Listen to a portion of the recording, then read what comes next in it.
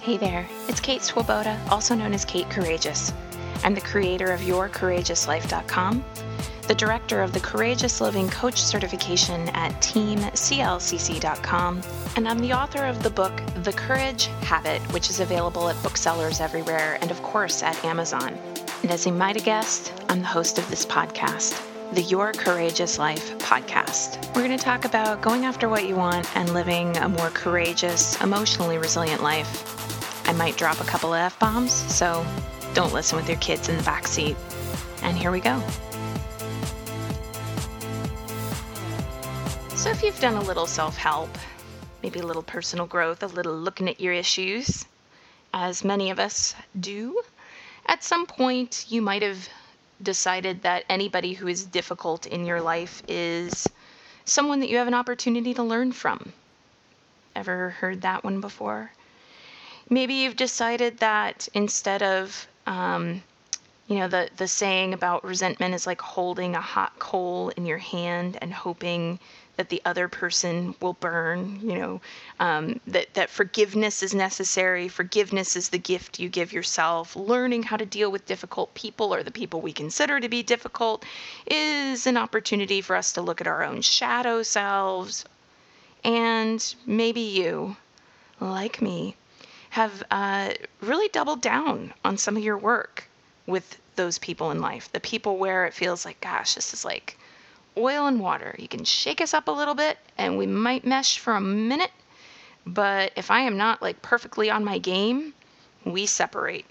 And it just doesn't seem to be working. But all right. I'm going to go back to doing my work. I'm going to keep the focus on myself. I'm going to use I statements. I'm going to focus on the things I appreciate about them. And then, yeah. Anybody laughing with me here? So I wrote a little piece on personal responsibility.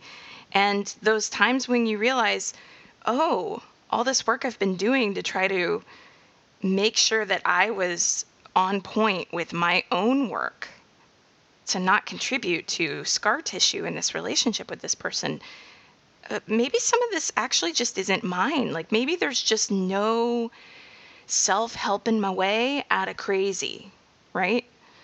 And I wrote a little piece on that, and it seemed like a lot of you resonated with that, particularly on Instagram. People were tagging one another and saying, gotta listen to this, and all that good stuff. And so I thought, this should definitely be a podcast episode then, because clearly I'm not the only one out there who has gone, I'm gonna flex my muscles of compassion and I'm gonna do all the things and I'm gonna use the tools and I'm gonna show up differently in this relationship with this person, and then yeah.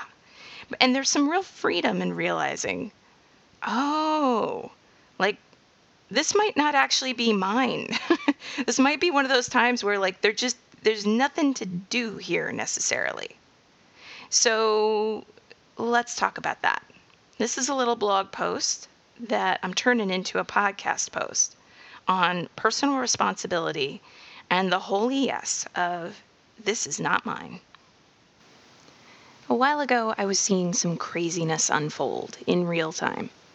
Someone had sent me what is, officially, the nastiest email I've ever been sent. It was an email loaded with the clear intention of cruelty and unkindness, so much so that within only a paragraph, I was clear that I didn't want to read the rest of it. And to this day, I never have. That day, I connected to something that had been hinting of its own existence for some time. The voice of, this is not mine. You might be like I was, earnest and committed, willing to own the mistakes I've made and do the work. And then crazy shit happens in your life, and you start with the questions. How can I take radical responsibility for that? Or how did I manifest that? Or what are the choices that I should be making differently? Now, these are great questions to ask. The path from victimhood to self-efficacy is paved on those questions. But then there's this question, which I hope will land with a kerthunk in your soul. what if that crazy shit that happens isn't yours? Again, questions that ask you to assess your own responsibility and to account for your own poor choices are excellent questions to ask. I wish more of the world asked them instead of trying to lay fault for things at someone else's feet. Also, I'm willing to say that a majority of the time, the crazy stuff of life probably is yours. Or perhaps I'll speak for myself. The majority of the time, when my life isn't working, it is straight up, no question, without a doubt, me. But we're all bouncing around in the universe together here. It is inevitable that you will inadvertently suck someone's chaotic tailwind without even realizing it. There's a lot going on in the cosmos that can't be explained, and dare I say it, there's even a certain amount of narcissism in assuming that each of us as individuals is some kind of epicenter of the manifestation of the universe. In other words, maybe sometimes we try to make the crazy shit that happens about us as individuals, because then we feel like we have a little corner of control.